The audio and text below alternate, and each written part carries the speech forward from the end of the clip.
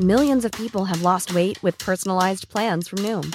Like Evan, who can't stand salads and still lost 50 pounds. Salads generally for most people are the easy button, right? For me, that wasn't an option.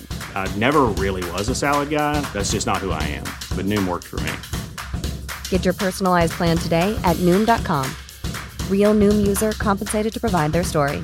In 4 weeks, the typical Noom user can expect to lose 1 to 2 pounds per week. Individual results may vary.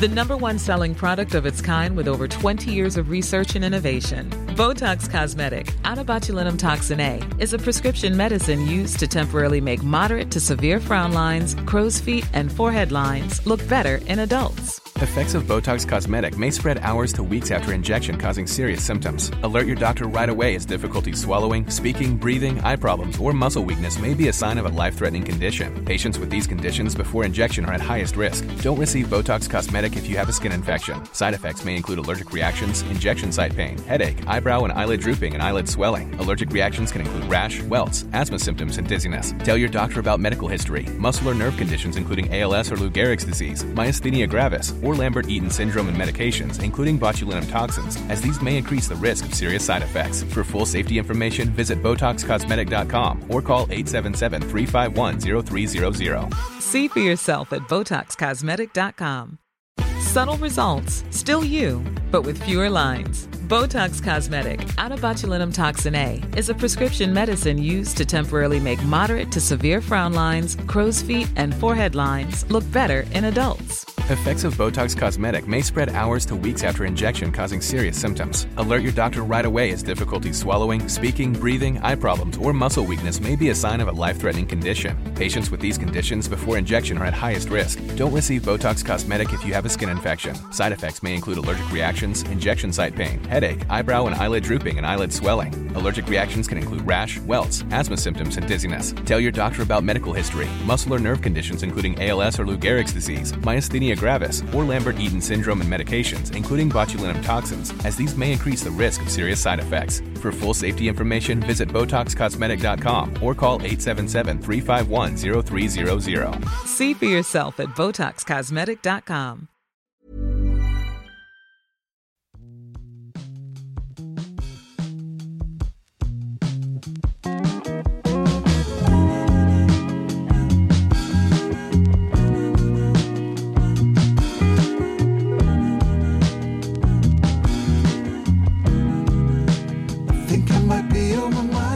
Vi har fått så mycket frågor så att vi är glada här. Nu ska vi bocka av här, kan jag säga. Vi ska bocka av och vi har ju lovat att vi ska svara på era frågor. Och för att redan nu inledningsvis bryta det löftet så tänkte jag att vi skulle prata om 2 bilder som jag skickade till dig när vi båda var på väg in i studion här. Vi pratade i våras om Ulf Kristerssons vader. Japp. Det blev ju ett väldigt uppskattat avsnitt. Det var det. Bisonoxarna. Det eller var det. Ja, du vet. Ditt arv, Andreas. Göteborg. Ditt Göteborgsarv. Det gör sig påmint. Och det är med glädje det gör det. Ja, det är bra. Och det var ju med avundsjuka som jag tog upp den tråden med, med Ulf. Ja, men det är samma här. Verkligen. Sen hittade jag ju en kontrast. Och det här är ju en reflektion. Jag vill ju inte göra mig lustig över det här. Nej. Men det är ju den totala kontrasten. Och det här är ju en man som vi återkommer till i nästan varje avsnitt. Och som jag tror att vi ska sätta ett Instagram-förbud på vårt konto. Ja. För vi har strösslat lite för mycket. Och det här, eller det är jag tar på mig det. Nej, det är helt okej tycker jag. Det finns ju flera anledningar till varför jag inte ska göra mig lustig över det här. Att det här bottnar ju i en olycka som han var med om. Vi pratar alltså om Gianni Agnelli igen. Men det här är ju en bild från senare delen av hans liv. Faktiskt, jag skulle nästan säga kanske de sista 10 åren. Kan det stämma, tror jag? Det tror jag absolut. Där han promenerar. Det här är första gången jag ser den faktiskt, Pelle. Så det är starkt researcharbete. Ja, men det är ju samma här. Det var därför jag... Han promenerar på en sandstrand. Jag kan gissa att det här är på franska eller italienska rivieran. I ett par extremt spexiga briller får man väl säga. Man kan väl säga så att det är ju ingen smickrande bild. Alltså nej, det är det inte. Han skulle ju kunna tas för en tysk sexturist i Pattaya eller någonting. Och det är ju en äldre herre som är snudd på bara i födelsedagskostym. Ja, han har ju ett litet skynke av en badhandduk runt midjan. Men det du ville komma till är hans då...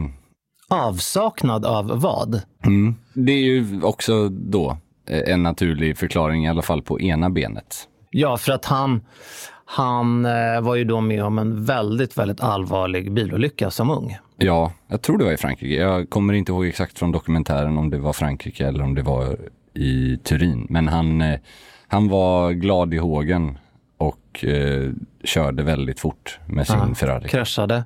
Och sen efter det så bar han ju då bara såna här mockaboots typ. Ja, exakt. För att han inte kunde bära. Vad som var imponerande var att han körde ju fortfarande bil. Han åkte fortfarande skidor. Han hade ju en protes så att han vägrade ju att säga nej till livet. Han måste ha haft någon form av skena med tanke på att där ser man att han har benet kvar. Det som är glädjande med den här bilden det är att det finns, eller åtminstone har funnits en människa som har åtminstone en smalare vad än jag har. En oss menar du? Ja, det är möjligt, det vet jag inte. Men det var då Agnelli versus Kristersson. Ja, i övrigt inga andra likheter. Nej. Bild nummer 2, som är nästan ännu mer spännande ur helt andra anledningar. Det är gamle Ronnie Pettersson som du har fiskat upp en bild på. Ja, men jag kände att det är många bilder som går runt. Men jag tycker att var inte båda de här bilderna ganska så... Fantastiska skulle jag vilja säga. Det är alltså Ronnie ihop med... Hustru. Inmundigandes någon form av ananasdrink. Kan det vara en piña colada? Det hoppas jag att det är. Det man ser att det är en ananasdrink det är att det är en urgröpt ananas med 2 sugrör i. Själva lock alltså skalet som lock då. Precis, en gammal klassiker på semestern. Men det som är intressant i den här, det är ju flera saker. Dels att Ronnie Pettersson var ju främst förknippad med 2 olika klockmärken. Det ena var Tag Heuer och det andra var Rolex. Det rörde sig om kommer du ihåg vad Tag Heuer heter? Var det inte en Carrera? Ja, det var i helguld. Ja, precis. Med ett sånt här nästan mesh-liknande länk. Som det togs fram en limiterad replikaserie för 3 år sedan kan det ha varit. Som någon form av hommage. Och sen så var det en Day-Date i gulguld. Så det var 2 guldklockor. Men på den här bilden då smyger det sig fram vad som faktiskt ser ut att vara en GMT Master, Pepsi. Ja, den ser riktigt mumsig ut den där. Verkligen. Och det är intressant att den inte har nämnts bland samlare eller av Kaplans då när de sålde ut. Och med tanke på vad de här klockorna som har sålts betingade, vilket premium hans memorabilia verkar betinga, så kan ju den här klockan vara högaktuell. Vet du vad som slår mig när jag zoomar in på bilden? Han har ju vridit Pepsi-kransen. Oj. Vilket indikerar ungefär vart i världen han befinner sig. Det där är bra spottat. Kan han vara i Australien då eller? Den är ju vriden ett halvt varv. Alltså normalt sett så är ju den blåa delen av ringen uppåt. Men nu är den åt höger. Eller ett kvartsvarv blir det.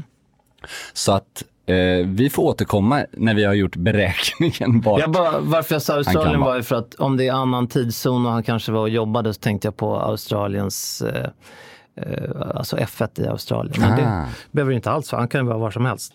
Ja, det var faktiskt en rolig grej. Jag var på Hawaii för säkert 8 eller 10 år sedan. 8 år sedan tror jag. Där var du. Då hade jag faktiskt min GMT med mig. Som en kul grej att faktiskt få använda den här funktionen. Och då la jag ut någon bild så här, när jag hade ställt tiden och anpassat den efter då LA-tid som av någon anledning så var det för vi mellanlandade där. Det var ju imponerande många som lyckades knäcka vart typ jag befann mig. Ja, du la ut på stories då? Jag la bara ut en bild så här, var är jag? Okay. Men det är ju såklart jättesvårt eftersom Man måste ju veta vad du har för hemmatid. Exakt. Och allt sånt där. Home time. Väldigt intressant historia. En av klockvärldens absoluta klassiker. Ja, Rolex GMT, Greenwich Mean Time som det står för. Exakt. Är det 1953? Ja, eller 54. Det är 54 tror jag GMT:n kommer. 52 eller 53 kommer Submariner. Och Explorer-ettan är det väl? Ja, det är en hiskelig mängd klassiker som faktiskt levererar. Det är nästan som Omegas trilogi där från 57. Att de har väldigt många klockor i ett spann på, jag tror det är 3-4 år som lanseras. Alla de här Oyster-serien i princip. Och GMT:n tog sig fram med hjälp av personal från det amerikanska flygbolaget Pan Am. Precis. Det var ju ett samarbete för att piloterna skulle klara av att på ett snabbt och smidigt sätt läsa av 2 tidszoner samtidigt när de för första gången flög transatlantiska flighter. Och det gick ju liksom en del myter och sägnen idag kring vilka klockor som producerades. För en av dem är att Rolex då tog fram till markpersonalen, de som jobbade i flygtorn eller liknande för Pan Am. Då tog de fram GMT Masters med vit tavla. Albino. Alltså det här är alltså en lite omdiskuterad huruvida de är korrekta. Är det liksom, det finns inte så många uppenbarligen. Det kanske gjordes 50 eller något. Och vilket är ingenting med Rolex mått. Men några av de här superhandlarna och experterna säger de är korrekta och de har någon. Så jag har sett någon bild på. Det hade ju varit rätt kul att ha faktiskt. Ja, herregud. Riktigt sådär. Alltså bara för att särskilja liksom. Ja, men vi kör vit tavla till markpersonalen och så svart till piloterna. Ja. En annan modell som då efterlyses, eller inte modell, men en annan klocka är ju nu från och med idag Ronnie Petterssons GMT Pepsi. Jag tror han har en 1675 om jag ser rätt. Det är den andra generationen av GMT Master. Vi kan väl säga så här att det ingår en viss form av belöning i det här. Vi kan inte riktigt säga vad. Men tips är mottages och det tacksammaste. För det här är intressant. Så är det. Så är det. Nu går vi på veckans frågor. Du hade något där som du låg och ruvade på, Andreas. Ja, jag har ju massa saker att ruva på. Ja, det har du faktiskt. Men vi har fått väldigt mycket. Vi har fått mer frågor än normalt faktiskt. Och jag skulle faktiskt säga att vi börjar med en liten korrigering från vår sida. Ja. Eller en fråga som tar upp en sak vi missat. Hej, lyssna troget på er podd och ni är alltid underhållande och pålästa. Förundras över er förmåga att hitta spännande ämnen som ni alltid hanterar med finess och charm. Stort tack för det först och främst. Tack, mycket trevligt. Det är dock med viss förvåning som jag inser att ni ägnat ett helt avsnitt till filmen American Psycho utan att nämna vem som spelar huvudrollen. Jag tycker den gode Mr. Bale förtjänar ett omnämnande längre fram. Och det håller ju vi såklart med om. Christian Bale. Ja, vi insåg ju det nu när vi läste den här frågan att på hela avsnittet så nämner vi nog inte att han är huvudrollsinnehavare. Det var klantigt av oss, men det är då vi kan tacka er kära lyssnare för att ni påpekar våra eventuella fel och brister. Christian Bale. Ska vi ta någon minut på Christian Bale? Ja, det jag tänker först, det är ju såklart då hans fantastiska insatser i American Psycho. Otrolig skådespelare. Sen är det ju hans total rage han får. Som är ljudupptagen från en... Är det en filminspelning eller är det en teaterpjäs? Jag tror att det är en filminspelning. Ja, men jag också det. Jag har inte läst på nu så att jag kommer inte ihåg vilken det är. Han får ju ett frispel utan dess like på jag tror det är en ljudtekniker eller någonting va? Jag vet inte om det är en mobilsignal som går eller det är någonting som han blir lack på. What the fuck are you doing? Are you professional or not? Yes, I am. Do I fucking walk around and rip that? No, shut the fuck up, Bruce. Do I want? No! No! Det är ju inte jättesympatiskt, men man ska ju komma ihåg också att det här är ju en man som tar sin profession till sin spets. Han gör ju själv ganska stora uppoffringar för konsten. Till exempel, om man har sett filmen The Machinist, så har han ju alltså gått ner till 54 kilo och spelar liksom mer eller mindre ett levande skelett. Det gjorde han ju liksom helt på egen hand och för att han tyckte att det behövdes. Då kanske man kan tycka, om man har gjort en sån uppoffring, att någon kan stänga av sin mobil i crewt runt omkring liksom. Ja, men det är väl den här att om jag nu har förberett mig så jäkla mycket, då förutsätter jag att alla andra också har gjort det. Vilket man ju definitivt kan hålla med om. Sen beror det också på hur man hanterar situationen. När jag läste en intervju med Carola. Oj! Igår.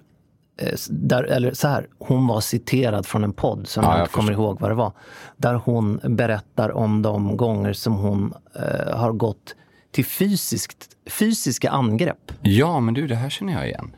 Bland annat så berättar hon om en gång, det här var 1983, det var bara några timmar sedan jag läste det här. Så det är därför jag kommer ihåg årtalet. Då det är en ljudtekniker som hon inte kommer överens med. Då ska hon nita honom helt enkelt. Och det är hon själv som återger det här. Och hon ber honom att... Hon ska sända den heliga anden ur honom helt enkelt. Hon ber honom, jag tror att hon säger fixa monitorn. Och han säger då att han har gjort det. Och då... Ja, och då smäller det. Ja, det hinner inte göra det tydligen. Men hon verkar inte skämmas så mycket över det. Hon säger samtidigt att hon vet inte hur Jesus hade hanterat den situationen. Han hade antagligen inte tagit till våld. Men hon, så var det. Hon gör en omvänd Liam Norberg, kan man säga. Jag tänker bara parallellerna där. Hur vissa konstnärer, eller jag vet inte om det handlar om artister. Ställer höga krav på sin omgivning, precis som de gör på sig själva. Och kanske tar sig vissa friheter. Såklart. Men om man återgår till Bale, så kan jag ju tycka att om man tittar vilka roller han har gjort. Han är ju likt Pierce Brosnan väldigt bra på att spela elegant och dyr. Alla dagar i veckan. Alltså Batman Begins, alltså alla de tre såklart, de nya Nolan Batman-filmerna det är ju liksom bland det dyra. Alltså han ser ut som James Bond. Han hade ju varit en perfekt James Bond vid den tidpunkten. Nu är han kanske lite gammal för att spela där. Men är han verkligen det? Varför finns inte ens uppe för diskussion idag? Jag tror att det hade behövt ske då. Alltså när var de här? Alltså 2005, 2006. Alltså då hade han ju haft 5 filmer i sig. Men om Daniel Craig sjunger på sista håret nu, så kanske man inte kliver in och tar in. Nej, det är möjligt. Det ska vi diskutera i ett annat avsnitt. Vem vi tycker ska vara nästa Bond. Mm. För nu är det ju annonserat att Daniel Craig har gjort sin sista Bond-film, No Time to Die. Som kommer ut i november om allt vill sig väl. Om det vill sig riktigt, riktigt väl. Jag börjar ju tvivla nu på att det verkligen blir det. Men vi får se. Vi får hoppas. Den som väntar på något gott, Andreas. Han är i alla fall Christian Bale, magisk skådespelare. Otroligt mångsidig. Att kunna spela så stilfull och så stillös. Alltså om man har sett American Hustle, som han också har varit med i. Grym film när han spelar liksom 40 kilo övervikt, tunnhårig och så här, en hustler. Fantastisk film och fantastisk roll. Men den alltså fundamentala motsatsen till Patrick Batemans karaktär. Stilmässigt. Väldigt roligt. Spana in Christian Bale. Ja, allt han har gjort är nästan bra. Typ allt. Tack för det mejlet, säger vi. Ja. Vi gillar när ni håller koll på oss. Det tycker vi väldigt mycket om. Fått en till fråga. Jag är i stånd att införskaffa en bättre weekendväska i skinn. Jag är dock osäker på huruvida jag satsar på brunt eller svart. Vad anser ni är mest elegant? Samt tips på specifika modeller eller varumärken. Jättebra fråga. Ja, verkligen. Alltså, länge sedan vi pratade väskor faktiskt. Ja, För det första, smakfullt att han ska köpa en weekendväska och att han vill ha den i skinn. Det är ju, vi har ju pratat om det tror jag, det är ju det absolut snyggaste, stilfullaste, elegantaste. Ressällskapet efter din fru eller din partner. Nej, men jag håller med. Sen är det ju... Det är tråkigt att prata om saker som är opraktiska och så, men det är, vi stöttar honom i det här. Och så här, det beror helt på vilket skinn det är, tycker jag. Jag är med dig. Det är lite som med skor. Ska jag köpa ett par svarta eller bruna? Ja, det beror helt på... Jag håller inte med där i för sig. Jag ser, det kan vara väldigt snyggt grain-skinn. Det kan vara... Lite så känner jag. Ja, men mitt svar, om han vill ha ett svar, och det vill han ju uppenbarligen. Det vill han faktiskt. Då säger jag brunt. För att jag tänker weekend, och då tänker jag tona ner formaliteten lite. Och det blir brunare, det blir lite mer informellt. Men jag är helt med på samma linje faktiskt. Jag tänker väl att weekendväskan först och främst i skinn, det är ju resväskans mekaniska armbandsur. Förstår du vad jag menar? Du säger det så vackert. Det finns mer praktiska alternativ. Det är en analog lösning på tillvaron. Det är för de som värdesätter andra saker än att bara vara praktisk. Så är det. Men jag tycker faktiskt, just som du sa, det är faktiskt en ledig väska. Det är ingen portfölj. Det är, alltså, hade det varit en datorväska eller en portfölj, då hade jag sagt att svart och brunt, det är bara liksom smaksak. Jag är ju OCD när det kommer till att matcha skinn och läder. Så jag hade nog faktiskt velat ha, om man pratar upp portfölj, kanske en svart om man har mycket svarta skor. Och en brun om man har mycket bruna skor. Men weekendbag, där är liksom... Jag tycker skinnet åldras överlag väldigt fint i bruna skinn. Om det är bra skinn. Verkligen. Om du har vegetabiliskt skinn med utan någon sån här plastfilm på eller något sånt där. Han frågar ju faktiskt om lite tips på varumärken också.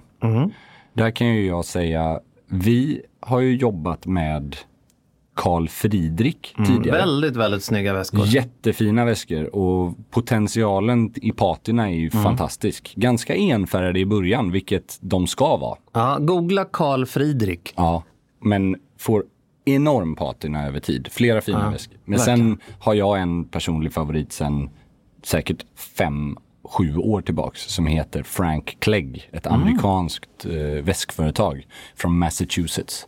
De är inte gratis, men det är nog mest bang for the buck kvalitetsmässigt som jag har sett. Ralph Lauren är väldigt starka på weekendväskor, tycker jag. De gör väldigt snygga väskor, men inte alltid de mest prisvärda kanske. Det är ju roligt, tycker jag, när det handlar om väskor, att faktiskt gå till de som är specialister inom området. Precis, producenterna. Och så tror jag att alla de här vi nämnde bortifrån Ralph Lauren producerar ju åt varumärken som påminner om Ralph Lauren. Men sen är det inget fel att köpa från Ralph Lauren. Jag har en bekant som har en weekendbag från Ralph Lauren i mellanbrun mocka. Det är alltså den snyggaste weekendbagen jag har sett. För vi vet ju också det, att det finns 7000 nyanser av brunt och lite därtill. Ja. Men personligen så gillar jag när det är några stänk av rött i. Ja, jag är med. Och lite kastanj nästan. Ja, och eller om det är då åt det choklad, tobaks, lite det här som vi brukar återkomma till, den bruna labradoren brunt. Ja, exakt. Både du och jag, får man väl säga, har till viss del tillhör ett lite bortskämt släkte där man någon gång då kanske har fått någon produkt. Jag minns när det här är ju ilandsproblemens absoluta ilandsproblem. Ja. Jag fick en tote bag i skinn från Audemars Piguet. Okej, spännande. Den hade en brun ton som, alltså den enda liknelsen. Ja, du börjar le. Och du har helt rätt. Nej. Det är det som kommer där bakifrån. Som Harry skulle sagt. Ja. Det är omöjligt att använda den. Okej, det är helt enkelt fel ton. Nej, men totalt. Jag kan inte liksom... Det gick... Synd alltså. det var så många rätt, men det var ett så fundamentalt fel. Nej, men jag håller med, och mitt råd till vår kära lyssnare, det är att titta helst live på väskan. Men var noggrann med nyansen.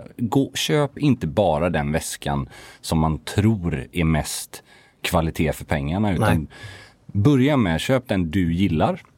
Men med det sagt, det kan låta, jag förstår att liksom, det finns en budgetaspekt. Men bra skinn kostar i regel pengar.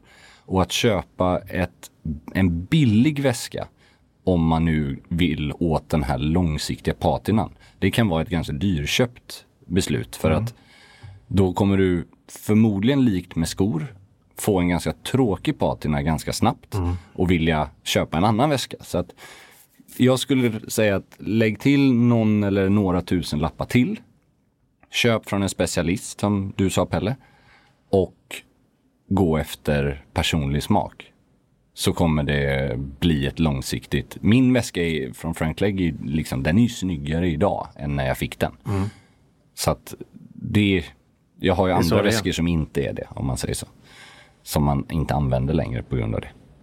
Men det är ett bra tips, tycker jag. Det var det i väskväg i skinn. Ja. Så var det faktiskt. Say hello to a new era of mental health care. Cerebral is here to help you achieve your mental wellness goals with professional therapy and medication management support. 100% online.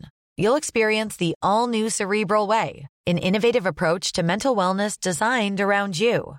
You'll get a personalized treatment plan from a therapist, prescriber, or both in a safe and judgment-free space.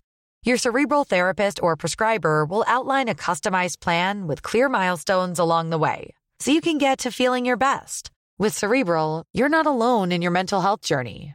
We're here to empower you to live a fulfilling life. So take that first step towards a brighter future and sign up today at Cerebral.com/podcast and use code ACAST to get 15% off your first month. Offer only valid on monthly plans. Other exclusions may apply. Offer ends July 31st, 2024. See site for details. Millions of people have lost weight with personalized plans from Noom. Like Evan, who can't stand salads and still lost 50 pounds. Salads generally for most people are the easy button, right? For me, that wasn't an option. I never really was a salad guy. That's just not who I am. But Noom worked for me. Get your personalized plan today at Noom.com. Real Noom user compensated to provide their story. In 4 weeks, the typical Noom user can expect to lose 1 to 2 pounds per week. Individual results may vary. The #1 selling product of its kind with over 20 years of research and innovation. Botox Cosmetic, onabotulinum toxin A, is a prescription medicine used to temporarily make moderate to severe frown lines, crow's feet, and forehead lines look better in adults. Effects of Botox Cosmetic may spread hours to weeks after injection, causing serious symptoms. Alert your doctor right away as difficulty swallowing, speaking, breathing, eye problems, or muscle weakness may be a sign of a life-threatening condition. Patients with these conditions before injection are at highest risk. Don't receive Botox Cosmetic if you have a skin infection. Side effects may include allergic reactions, injection site pain, headache, eyebrow and eyelid drooping, and eyelid swelling. Allergic reactions can include rash, welts, asthma symptoms, and dizziness. Tell your doctor about medical history, muscle or nerve conditions including ALS or Lou Gehrig's disease, myasthenia gravis, or Lambert-Eaton syndrome, and medications, including botulinum toxins, as these may increase the risk of serious side effects. For full safety information, visit BotoxCosmetic.com or call 877-351-0300. See for yourself at BotoxCosmetic.com. Just.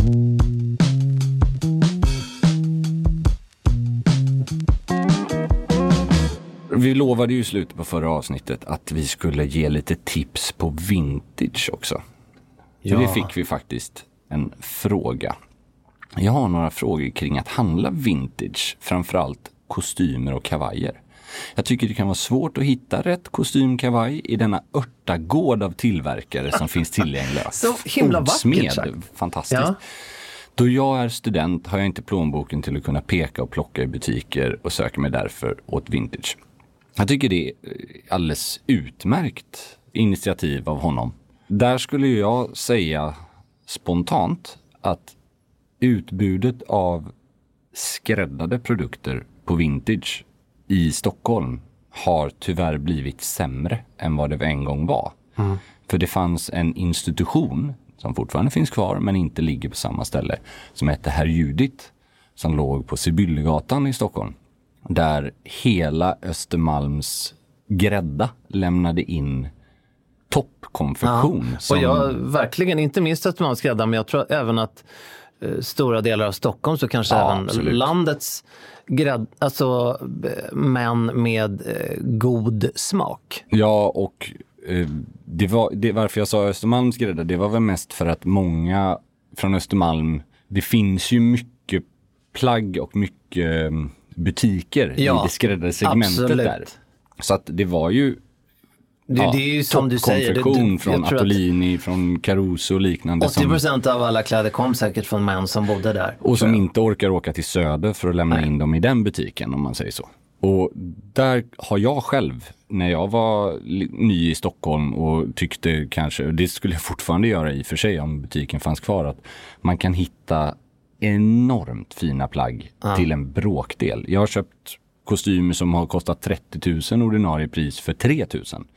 För att de har 10 år på nacken, men de har inte fel snitt. Fantastisk butik, men om jag minns rätt så finns väl butiken på Hornsgatan kvar? Den finns kvar, men den är inte alls enligt mig samma sak när det kommer till just skräddat. Nej, jag håller helt, men det är mycket mer street och... Exakt, och det är de jättebra på, men det finns liksom ingen till 100%. Det finns en kille som heter Alexander Marchesan i Vasastan som håller på med vintage, och han är väldigt duktig på det här Uber-vintage, men då pratar vi 30 till 60-tal eller 20 till 60-tal, och det är kanske inte det som den här lyssnaren tänker, för det blir nästan ett statement i sig. Det blir lite teatralt på något Ibland sätt. kan det bli det. Det kräver sin bärare, om man säger. Det är en medveten look på ett annat sätt. Lite Great Gatsby. Ja, exakt.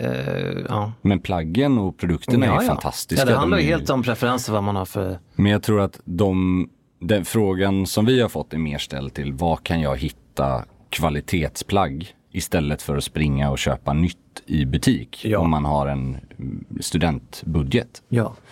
Men jag skulle faktiskt vilja slå ett slag för eBay. Ja. Och faktiskt flera olika online-aktioner, så som Tradera och liknande. Det finns förvånansvärt mycket, framförallt eBay då, helt otroliga plagg som du kan buda hem. Du behöver ha lite koll på hur dina egna mått ser ut med ärmlängd och axel och liknande. Man kan ju göra enorma kap. Ja, alltså du kan hitta kashmirkavajer från Cesare Attolini som kostar 50 000 nytt, som har använts 5 gånger. Men har du otur så har de också kortats 5 centimeter i armen för köpan. Första köpan. Och då är det tyvärr kört. Du kan inte lägga ner det. Det är liksom, när det är gjort, då är det gjort. Men så har man lite koll på sina mått och vet och har lite flyt och våga chansa, så kan man göra superfynd. Sen finns det flera andra koncept. Jag kan ju säga att jag har varit med och bidragit till ett koncept som heter Club Vintage. Ja! Som vi faktiskt varit en av de roligaste projekten att liksom vara med och dela med sig av plagg till. Det är en bekant till mig som har startat, och det är egentligen att fylla det tomrummet. Har vi något nästa datum på? Inte i talande stund, men det kommer definitivt komma nu i höst om inte pandemin tar en oväntad vändning åt fel håll. Tanken var att det skulle varit redan i vår, men det blev såklart inställt. Det var väldigt svårt att genomföra under de omständigheterna. Men nu finns det en innergård där man kan vara. Det finns, så länge man är 50 personer åt gången kan jag tänka mig, och ha lite social distansering i kö och liknande, så tror jag att det går att genomföra. Framförallt så är det ju, det kan jag ju säga själv, det är ju kanske en 5-10 utställare som bidrar med produkter, och det brukar vara ganska bra grejer. Det brukar vara toppkonfektion, fina skor till ändå rimliga priser. Och det säger jag inte bara för att det är jag som har varit med och bidragit med produkter, utan det har varit många produkter jag själv velat köpa av de som ställer ut. Det är bra nivå. Det är det. Igen, vad heter konceptet? Club Vintage. Och det kan man faktiskt söka på Instagram. finns ett konto som både på Facebook och Instagram. Kan man hålla sig uppdaterad där? Precis, som kommer lämna lite notiser när det vankas. Det var det om lite vintage, lite begagnat kan man kalla det. Precis. Vi har ju fått många mejl från norska och danska lyssnare, vilket är superkul. Vi har ju hintat om det tidigare att ni är många på andra sidan gränserna. Det är härligt när våra tentakler når utanför Sverige. Ja, vi älskar det. Inte ens gränskontrollen för corona kan stoppa oss. Nej, ljudvågorna, de har inga gränser. Vi är de enda svenska rösterna i Norge. Flera av er på andra sidan gränsen tycker att det är kul att vi pratar film och tv-serier. Och flera av er vill även att vi ska prata serien Suits. Ja. Och det tycker jag vi kan göra. Jag vet ju vad jag tycker. Jag tycker att det är en bra serie på väldigt många sätt. Däremot så är jag ju helt öppen med att jag tycker att den får oförtjänt mycket ros för kläderna. Ja, jag är helt enig. Och den är definitivt sevärd, men det här är ju en väldigt amerikansk klädtolkning. Kostymering kan man väl säga. Verkligen. Och det tycker jag att man ser delvis via slipsknutar. Ja. Kläder och film, alltså allt handlar ju om detaljer, så är det ju. Och det är definitivt sevärd av många olika anledningar, men inte för kläderna skulle jag säga. Jag började faktiskt se säsong 8 som jag såg nu har blivit tillgänglig på Netflix. Det är säkert varit tillgänglig på andra streamingtjänster länge, men jag ville uppdatera mig lite. För jag kommer ihåg att när den här lanserades tyckte jag den var ganska cool. Alltså så här, wow, en serie som heter Suits och som har sån stilistiskt fokus. Alltså för det, jag håller med dig, 90% av den serien klädmässigt är överskattad. Totalt. Alltså allt ifrån karaktären Mike, den unga killen. Han ser ut som ett Excel-proffs. Alltså en konsultdoja. Ja. Det liksom ska vara lite ung och hipp med smala slag på kostymen. Nej, men det är American Psychos totala motsats skulle jag säga. Vad heter sån messenger bag över axeln på kostym? Nej tack, det har man inte. Och sen har du liksom Louis Litt som är den andra birollen, om man säger så.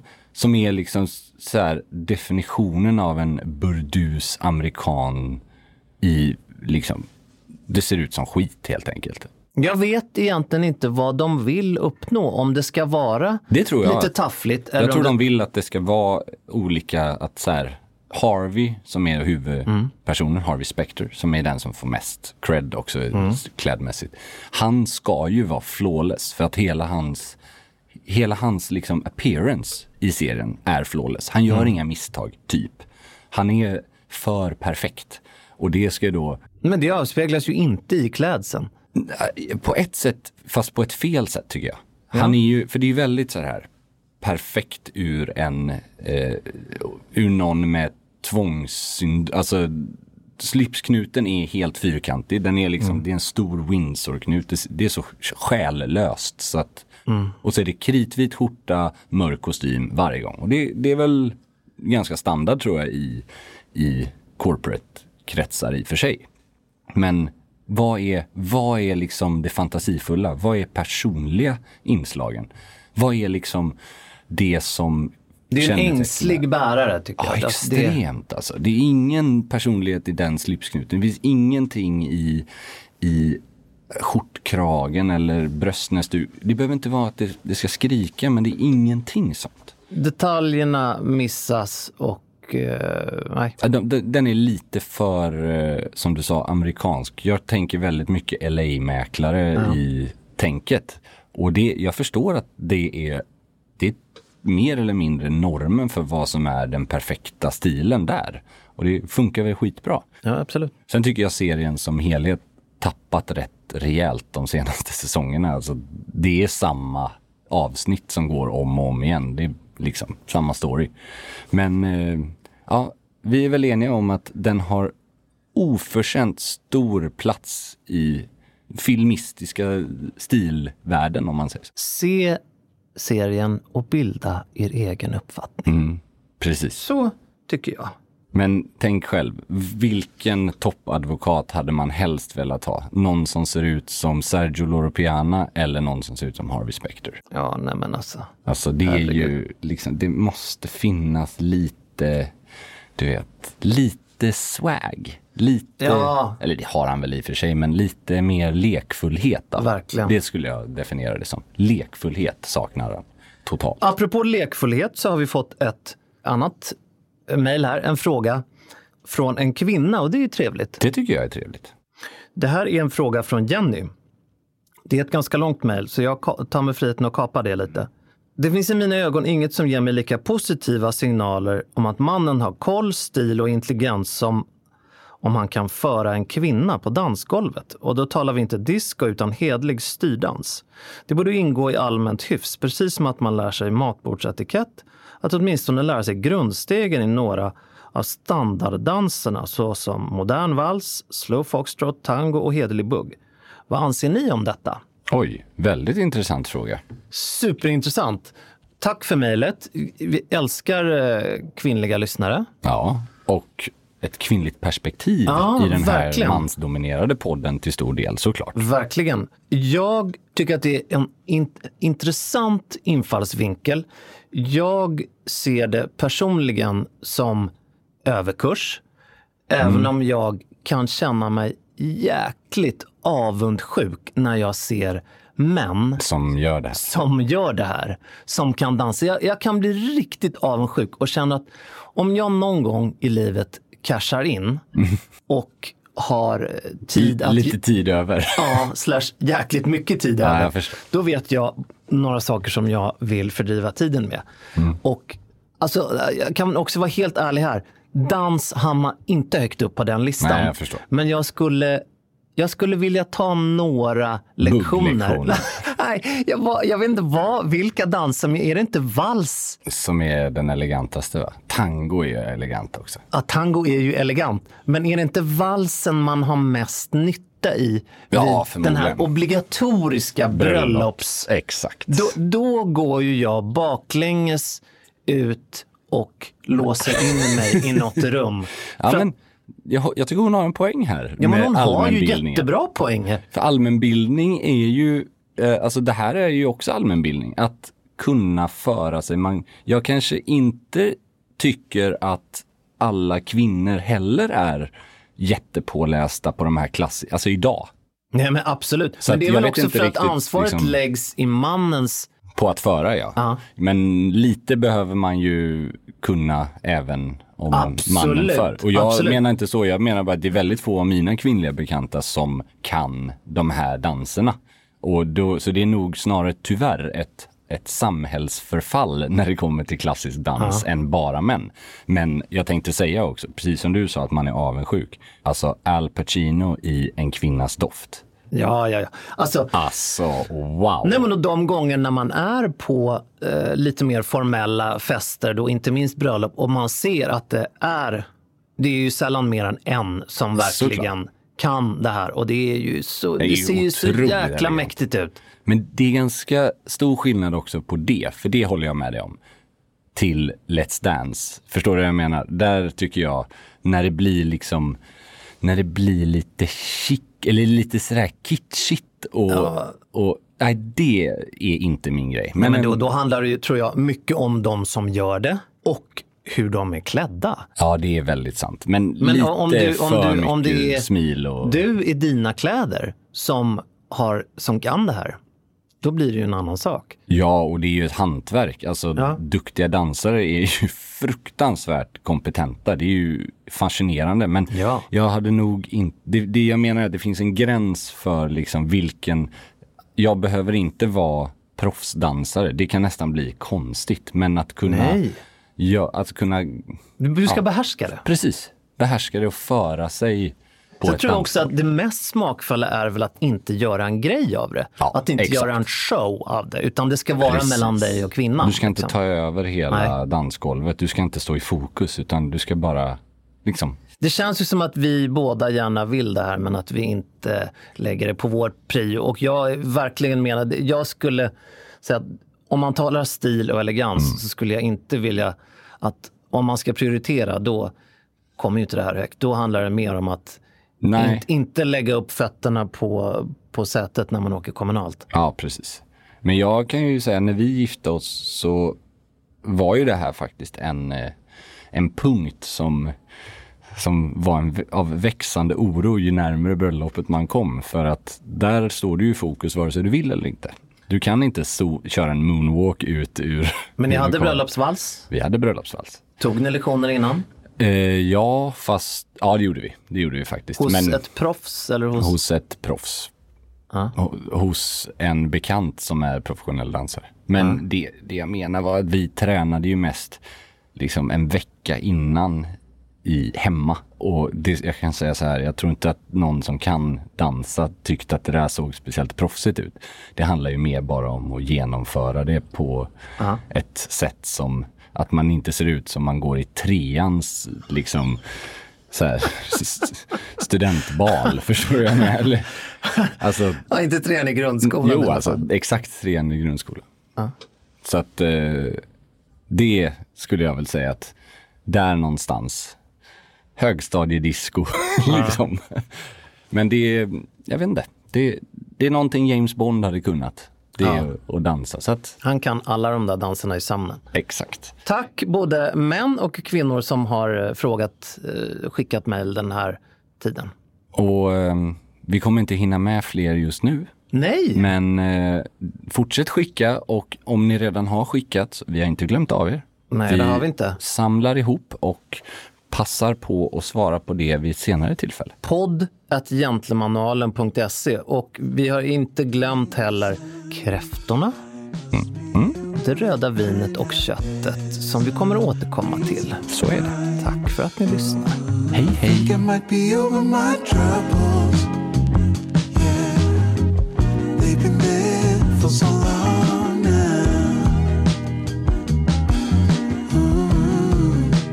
Suddenly I think of tomorrow, yeah, since you came around.